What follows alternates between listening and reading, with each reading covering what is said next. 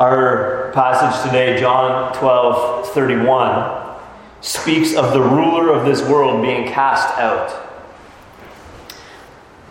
One commentator on the Gospel of John, Herman Ritterboss, notes that it is difficult to picture in spatial terms the place of Satan before and after the glorification of the Son of Man.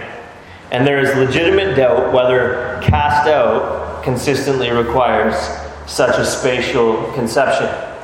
In other words, what Ritterboss is saying is that we shouldn't picture Satan in one physical location before the cross, and then in another physical location after the cross, because he had been cast out of where he had previously been because of Jesus' work. Rather, the idea here is that Satan is rejected from being the ruler of the world any longer as a result of the crucifixion. Jesus says in John 6:37, "Whoever comes to me," that is, whoever comes to him by faith, which is not a physical coming, is it? We don't physically go to Jesus when we come to faith in him. Jesus says, "Whoever comes to me, I will never cast out." The sense of it there is, whoever puts his faith in me, I'm not going to reject him. That's what cast out means in John 6:37. It means reject. And that's the way the word is used here. Now will the ruler of this world be cast out. It means now will the ruler of this world be rejected. But let's back up. Satan is the one being referred to as the ruler of this world. He's not explicitly identified here. It doesn't say, now will the ruler of this world, that is Satan, be cast out. It doesn't say that explicitly. And he's not identified explicitly elsewhere where he's called similar things in Scripture. But we know it is him because of the context of the various usages. For example, in Ephesians chapter 2 and verse 2, someone is called the prince of the power of the air, the spirit that is now at work in the sons of disobedience. Well, who else would that be but Satan? Or 2 Corinthians 4:4 calls someone the god of this world, who has blinded the minds of the unbelievers to keep them from seeing the light of the knowledge of the glory of God in the face of Jesus Christ. Well, again, who else would that be but Satan? And in John's Gospel, a little bit later on, in chapter 14 and verse 30, Jesus says to his disciples, "I will no longer talk much with you, for the ruler of the world is coming. He has no claim on me, but I do as the Father has commanded me." Well, who else would it be that is going to come for Jesus so that he no longer talks to his disciples, but has to go and do something that the Father commanded him? Well, obviously, again, it's Satan coming to arrest Jesus and crucify him by means of Judas and the Sanhedrin and the complicit Roman powers. The context makes it clear in all these cases that Satan is the referent. Now, though Satan is called in various places in Scripture the ruler of this world, the god of this world, the prince of the power of the air, whatever, it should be noted that Satan is nowhere in the Bible given dominion or rulership over this world. God nowhere appoints Satan. God nowhere institutes him as the ruler of this world. Satan was never then the de jure ruler of this world. De jure simply means by law, or on paper, or officially. Satan was never the de jure ruler of this world. But Satan was and is still to some extent the de facto ruler of this world. De facto simply means in fact, in reality, in practice. Think of a hostage situation in which a villain takes over a building by force and rules everyone inside. So let's imagine a bank Who is the de jure ruler of the bank? Well, it would be, I guess, the manager or whatever his title would be of that bank. There's someone there who is responsible for giving orders and deciding what happens and what doesn't happen in the bank. He's the de jure ruler. But someone comes in, or a group of people come in with guns and take over. So someone secretly pulls out their phone and phones the police and says, hey, someone has came and taken over the bank. The police are not going to say, well, they're in charge. It's their bank, so we can't do anything about it. Their rulership has changed. So tough luck. There would be a recognition that there is a de jure ruler, which is the manager of the bank, but then there are the de facto rulers of the bank, which is the guys with guns. They have no official claim. The policy hasn't changed so that now they're legitimately in charge. They are not the de jure rulers of the bank, but they are the de facto rulers of the bank because they have guns. This is analogous to Satan's rulership over this world. He was never appointed as the ruler. There was never a policy instituted whereby God endorsed Satan's dominion over this world and said, he's now rightfully, legitimately in charge. Submit to Satan because I've appointed him as ruler of this world. He is my servant to rule over this world on my behalf. That never happened. Satan is not the de jure ruler of this world and never has been. But he holds the gun, so to speak. So, he was, and to some extent still is, the de facto ruler of this world. In reality, in practice, he was in charge and is to some extent still in charge of this world. It has been this way ever since Adam's fall into sin. Who did God appoint to be the de jure ruler of this world? Adam. Genesis 1:28. Be fruitful and multiply and fill the earth and subdue it. And have dominion. Have dominion, Adam, over the fish of the sea and over the birds of the heavens and over every living thing that moves on the earth. Adam was to act as God's vice-regent over this world. When the serpent came to tempt Eve then, what should Adam have done? He should have crushed the serpent's head. When the bank robbers came through the door with guns, Adam didn't punch them or tackle them. Adam went and cowered in a corner and let them take over. Adam functionally subjected himself to the snake. Adam allowed the snake to take over. Like the snake charmers charm serpents and get the serpents to do their will, but in reverse, the serpent charmed Adam, so to speak, and got Adam to do his will. And ever since then, mankind has been charmed by the serpent.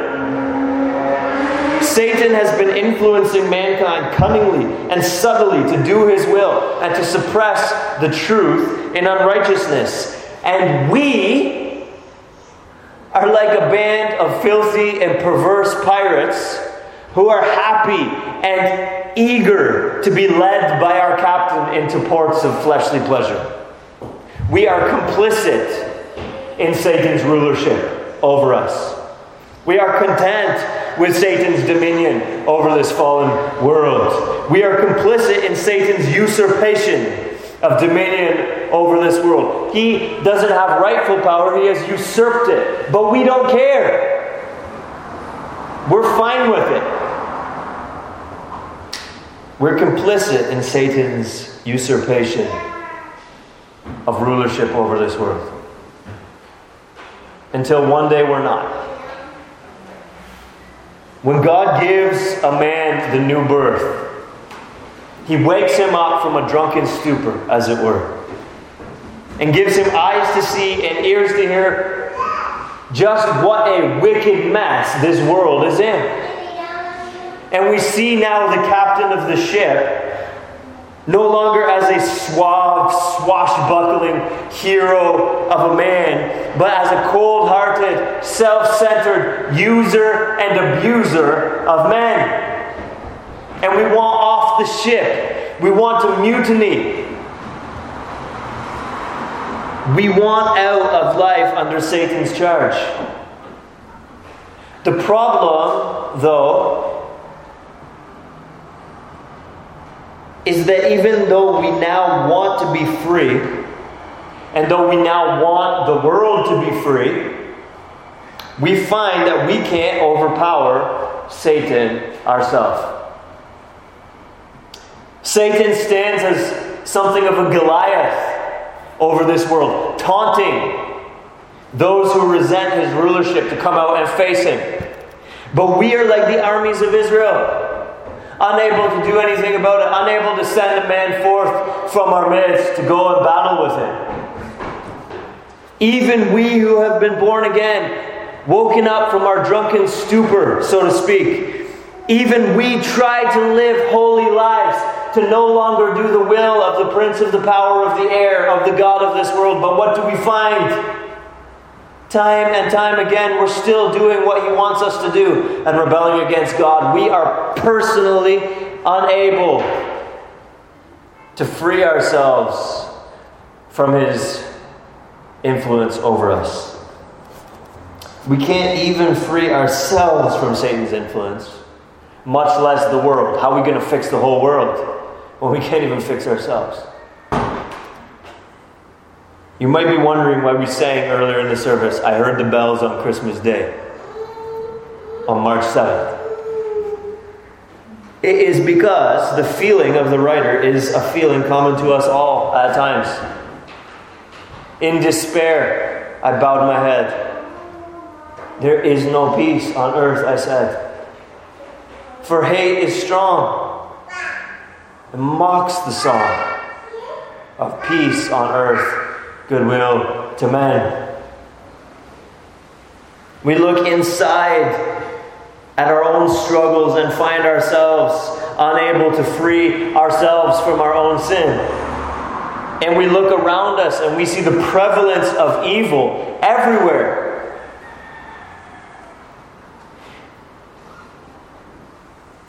In that same song, I heard the bells on Christmas Day, he speaks of the belfries of Christendom ringing all day long in unbroken song on a Christmas day. Meaning that the bells of churches in various time zones in what we would call Christendom are ringing perpetually throughout Christmas Day. That as one service ends in one time zone, another is ringing in another time zone. And they flow in unbroken song. There was a time when vast swaths of this world were in what we would call Christendom. Doesn't mean everyone in it was Christians, but there was such a thing as Christendom, where Christianity was privileged and respected and at least nominally adhered to by the vast majority of persons in large swaths of the world. Throughout most of Western civilization, we have lived in Christendom for the last few hundred years. But even now, Christendom itself seems to be crumbling as our Western culture becomes increasingly secular. It seems that Satan's power is unassailable as it encroaches little by little over our lands. Can we ever work together to make Barbados again something of the so-called Christian nation that it once was? Now, as a point of clarification, I know full well Barbados was never fully and truly a Christian nation. Nor can any nation truly and fully be. But I think you know what I mean. I'm using common language, common parlance. What I mean is, can the tide of secularism ever be turned back? Even the thought of reversing course in our small island nation alone seems unlikely. Let alone all of Western civilization, North America and Europe and all of the countries and regions so affected by the goings-on there. In despair, then, as we see this secularism encroaching, so often we bow our heads as Goliath taunts that he is winning the war and that no one can overthrow him. Satan is the one being referred to as the ruler of this world here in John 12, and he is like a Goliath. But we have in this passage not only a Goliath, but a David. Jesus tells us in this passage that he is going to cast out the ruler of this world. Luke 2, verses 8 to 14. And there were in the same country shepherds abiding in the field, keeping watch over their flocks by night. And lo, the angel of the Lord came upon them, and the glory of the Lord shone round about them, and they were sore afraid.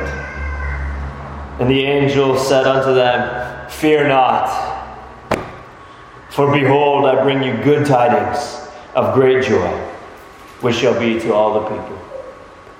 For unto you is born this day in the city of David a Savior, who is Christ the Lord. And this shall be a sign unto you. You shall find the babe wrapped in swaddling clothes, lying in a manger. And suddenly there was with the angel a multitude of the heavenly host, praising God and saying, Glory to God in the highest, and on earth peace, goodwill toward men. The next stanza of I Heard the Bells on Christmas Day. Then pealed the bells more loud and deep. God is not dead, nor does he sleep. The wrong shall fail, the right prevail. With peace on earth, goodwill to men. This is what Jesus came to do. He came as the second Adam to crush the serpent's head. He came as the second David to slay the Goliath that the first David never could have.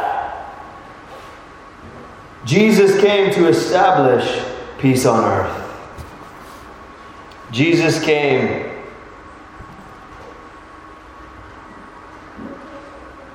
to cast out the ruler of this world.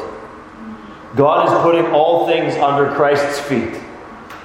And it began with the cross. John 12:31. Now will the ruler of this world be cast out, and now being at the time of his death. This is Jesus' subject here in John 12:20 to 36. Now, as I am lifted up, now will the ruler of this world be cast out. Jesus comes to Golgotha like a David to do battle with Goliath. His sling and stone, unlikely weapons. His sling and stone is a cross. And with it he fights against the ruler of this world. Satan is sure, as Goliath was sure, that he will give Christ's flesh to the birds of the air and to the beasts of the field. But Christ Jesus, like David, wins an unlikely victory. Jesus absorbs the wrath of God at the cross, making atonement for a multitude so large that no one can number, who once were under Satan's tyranny. He brings these many sons to glory. He transfers them from the domain of darkness into the kingdom of his Son. After 3 days, Jesus rises from the grave, never to die again, and shortly thereafter ascends to the Father's right hand. Whereas 1 Corinthians 15:25 says, he must reign until he has put all his enemies under his feet. Jesus is the de jure ruler of the world now. God has always being, sovereign, omnipotent over every molecule of the universe. There's never been an exception to that. There's never been a period where that has not been the case. But there has always been a vice-regency on earth. First given to Adam, but then lost, forfeited, as he fell into sin and Satan stepped into the void, into the vacuum. But Christ Jesus has now been appointed as the de jure ruler of this world, the vice-regent, the second Adam, who would do what the first Adam failed to do and crush the serpent's head. The second David, who has struck a death blow to Goliath. Jesus has bound the strong man, the scripture tells us, and is plundering his house. Yes, as Hebrews acknowledges, it is true that we do not yet see everything in subjection to him. And there are short-term trends of increased rebellion toward Jesus in times and in places throughout human history. But as the de jure ruler of this world, as he appointed and set up as the vice-regent of the Godhead in this world, Jesus is also taking more and more de facto sway and influence in this world over the long term. Jesus is actually becoming, in fact, in reality, increasingly the ruler in this world that he has been appointed to be. Psalm 2 gives us human history in a nutshell. We read it at the beginning of this service. The nations rage. The peoples plot. The kings of the earth set themselves, and the rulers take counsel together against the Lord and against his anointed. But he who sits in the heavens laughs and says, I have set my king on Zion, my holy hill. Before the cross, Satan had found no man who could resist him personally, nor neutralize his power over others. Even David, who killed Goliath in 1 Samuel 17, finds himself a few chapters later on a rooftop, doing exactly what the prince of the power of the air would have him do, lusting after another man's wife. And he takes her to himself and commits adultery with her and later murders her husband. Even David, who killed the earthly Goliath, could not slay this spiritual Goliath. David could not resist Satan personally, but succumbed to his influence, deferred to his rulership. And so, though David killed this earthly Goliath, this spiritual Goliath continued to boast. And we couldn't send anyone forth who could resist him personally until he met a man from Galilee. And Jesus resisted in the wilderness, personally, his temptations. And all 33 years of Jesus' earthly life, he resisted Satan personally. And not only did he resist him personally, but he was able to neutralize his power over others by giving them the new birth, by undertaking their sanctification, that they will not any longer be under the dominion of Satan, but will gradually be made more and more like himself. He will do for them what they could not do for themselves. Paul asks at the end of Romans 7, who will rescue me from this body of death? In other words, who will save me from this Goliath? I can't face him alone. I can't resist him personally. I can't do it for me, let alone do it for you. Who will rescue me from this body of death? Who will rescue us Thanks be to God through Jesus Christ our Lord. Someone has come who has resisted Satan personally and who is able to neutralize his power not only over himself but over us.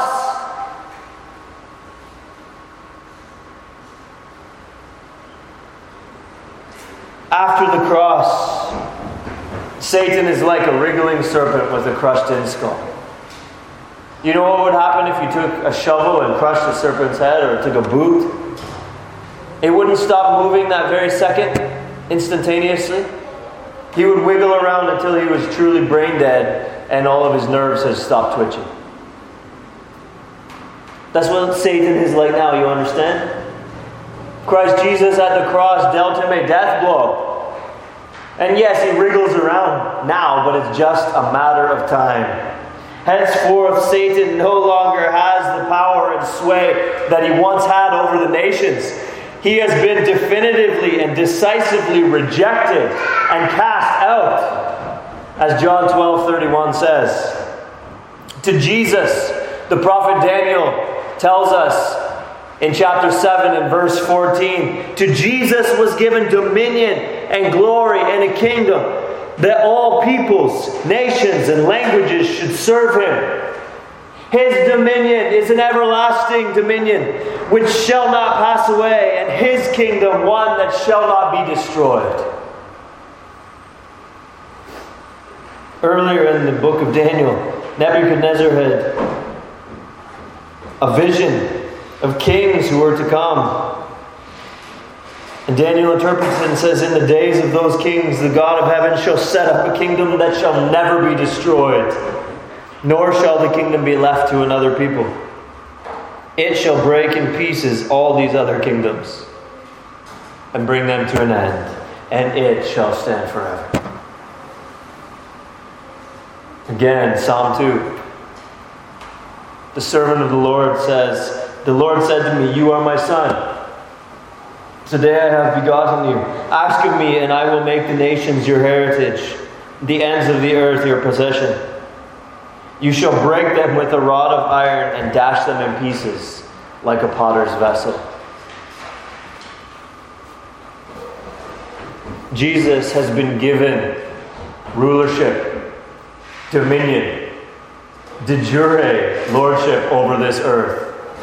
And Jesus has been given the power to subject all of the nations to himself and to subsume all of their kingdoms under the lordship of his kingdom, putting an end to their sway as he takes over.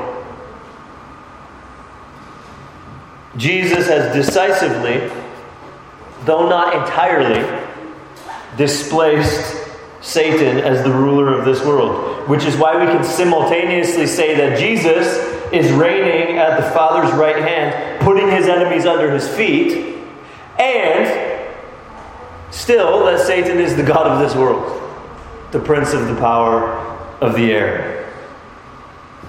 Jesus has been given de jure authority and is presently displacing Satan incrementally as the de facto ruler of this world, and will continue to do so until all his enemies are under his feet. His kingdom, set up by God, shall never be destroyed. To the contrary, it will destroy every other kingdom. In the end, the kingdom of our Lord Jesus Christ will be the only kingdom left. Every other kingdom rises and falls. Every other civilization rises and falls. But Christ's kingdom will continue to grow and to grow and to grow until it fills the whole earth. Then pealed the bells more loud and deep. God is not dead, nor does he sleep. The wrong shall fail, the right prevail, with peace on earth, goodwill to men. Isn't that what the angels said at his birth? Isn't that then what God has promised? Then it shall come to pass. We have only to wait long enough. Many criticize this perspective on history, saying something like this: how can you believe that Jesus is winning the war for this world? Look around you. Society is becoming more secular and God-hating.